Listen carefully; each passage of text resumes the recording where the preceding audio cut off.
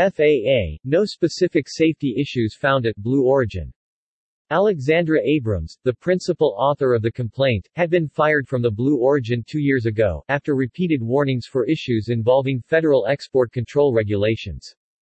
U.S. Federal Aviation Administration (FAA) announced that it has concluded its probe into the Blue Origin commercial spaceflight company. According to U.S. federal regulator, it has found no specific safety issues with Amazon Mogul's space firm and would not be taking any action against it. Last September, just 2 months after Bezos made a spaceflight aboard Blue Origin's New Shepard rocket system, numerous concerns were raised and made public by the Blue Origin staff. 20 current and former employees of the Blue Origin accused the company of a slew of wrongdoings, from sexism in the workplace to environmental damage, to ignoring safety standards.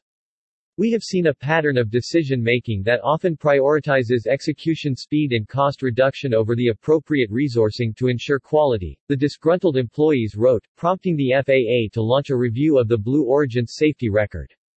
At the time of the complaint, Blue Origin said that it stood by our safety record and believed that New Shepard is the safest space vehicle ever designed or built.